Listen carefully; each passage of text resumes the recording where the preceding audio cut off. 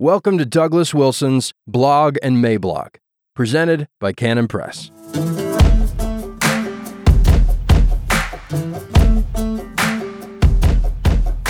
The Nephilim, Hades, and Other Oddments, July 7th, 2021.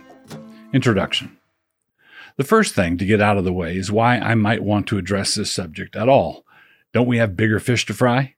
Well, yes, we do, and they are all Nephilim fish. That's why they are bigger. That is why we must fry them. The long war against God has always been a conflict that boils down to the same thing. Can we somehow have access to the fruit of the tree of life without actually coming to the tree of life? Every faithful Christian says no, and yet the carnal heart always rises at the limits that God has placed on its rebellion. The issues that precipitated the flood are still with us. The clashes between God's plan to restore humanity in and through Christ over against Satan's desire to create some kind of an Übermensch in defiance of God and his blessing. I've often said in the past that the ultimate choice is between Christ and chaos.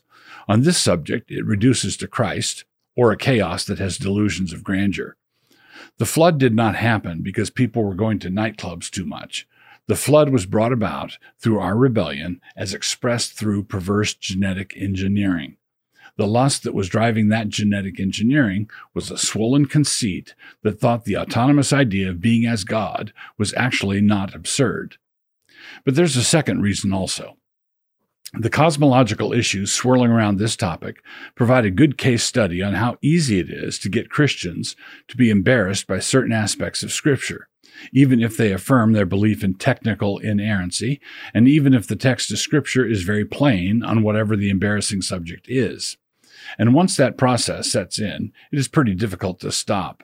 You started out waffling over whether there was a global flood or not, and the first thing you know, your job at Big Corp is on the line because you don't want to use the preferred pronouns of the carbon-based personage with the Halloween hair at the front desk, the one who reported you to HR. James tells us that a person who breaks one part of the law is guilty of breaking all of it.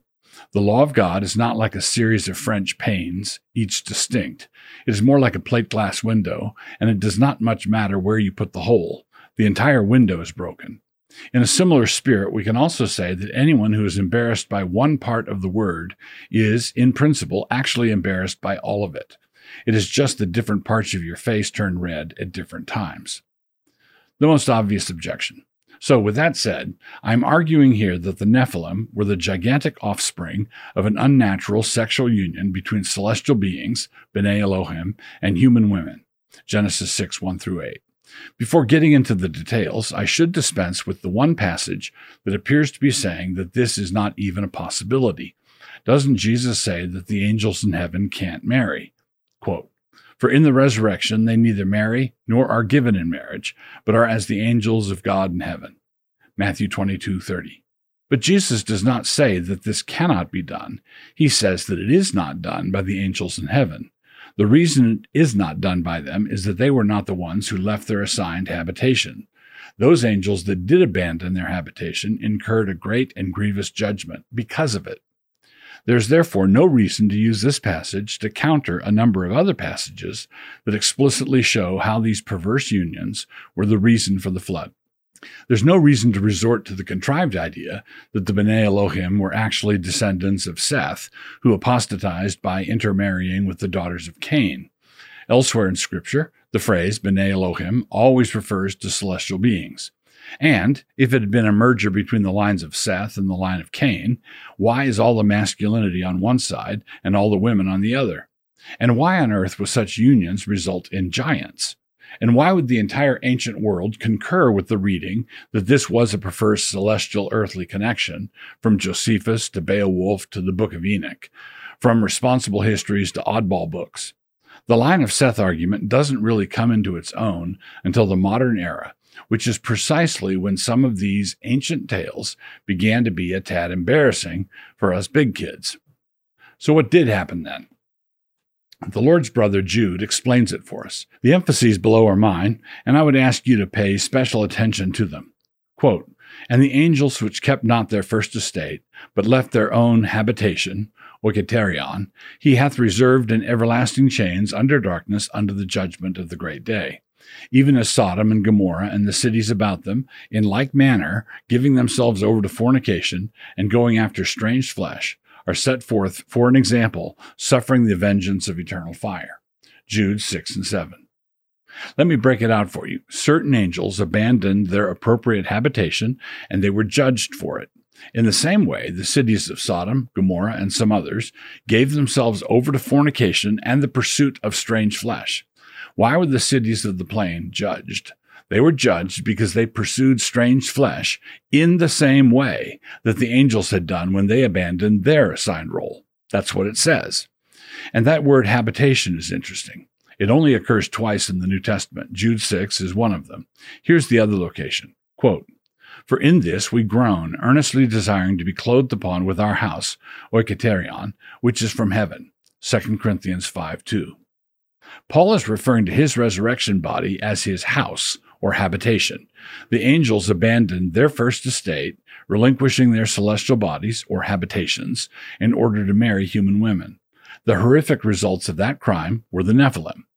Quote, "For Christ also hath once suffered for sins, the just for the unjust, that he might bring us to God, being put to death in the flesh, but quickened by the Spirit, by which also he went and preached unto the spirits in prison, which sometime were disobedient, when once the long-suffering of God waited in the days of Noah, while the ark was a-preparing, wherein few, that is, 8 souls, were saved by water." 1 Peter 3:18-20. The rebellion at the time of the flood had been a really big deal. This passage is about angels who had been disobedient in the time of Noah. That episode was so important that after Jesus died, when he descended into Hades, he announced to the disobedient angels, and perhaps the spirits of the Nephilim, or perhaps both, that he had finally defeated them for good. The word rendered as preached here is not the word for preaching, the gospel, which means that this was not an offer of a second chance. The word means to herald or to announce. The Lord was declaring that he was now the final victor and that he now held the keys to death and Hades. Revelation 1:18. Jesus tells us explicitly where he was going to be during the 3 days and 3 nights between his death and his resurrection. He said that he was going to descend to the heart of the earth, Matthew 12:40. The lowest pit of Hades there was called Tartarus, and that is where the angels were locked up, the ones that Jesus preached to. Quote, "For if God spared not the angels that sinned, but cast them down to hell," Tartarus, "and delivered them into chains of darkness to be reserved unto judgment." 2 Peter 2:4. But even though Jesus had said that he was going to be in the depths of the earth for that time, he had also told the thief on the cross that he was going to be with him that day in paradise. Luke 23:43. There was a chasm between Tartarus on the one side and paradise on the other. Elsewhere, this paradise was called Abraham's bosom, Luke 16:22. The Greeks called it Elysium. And so what? For some sophisticates, this kind of discussion seems like trying to read the minutes of Toad Flat's chapter of the Flat Earth Society, which minutes tried to summarize the heated debate between Elmer Sneezetree and Hobart Snakeworthy, with the argument going way over the secretary's head, one Cletus J. Smelt, but who was doing what he could, scribbling away like a man, but who made a hash of the minutes anyway. The debate was over whether or not the 4 corners of the earth were actual sharp corners, or whether they were significantly rounded. Western civilization, Hobart maintained, hung in the balance. But to take biblical cosmology seriously, as C.S. Lewis did, does not obligate you to a 3-decker universe, wobbling precariously on the back of a turtle, the top turtle of a column of turtles that quite famously goes all the way down. No, it is not necessary to jettison what we've learned through modern cosmology in order to accept and believe the biblical teaching on this subject. But it is necessary to believe that at the name of Jesus, every knee should bow, of things in heaven and things in earth and things under the earth. Philippians 2:10. Jesus is Lord there too. We are free, however, to dispense with the superstitions that scientism has contributed to modern cosmology.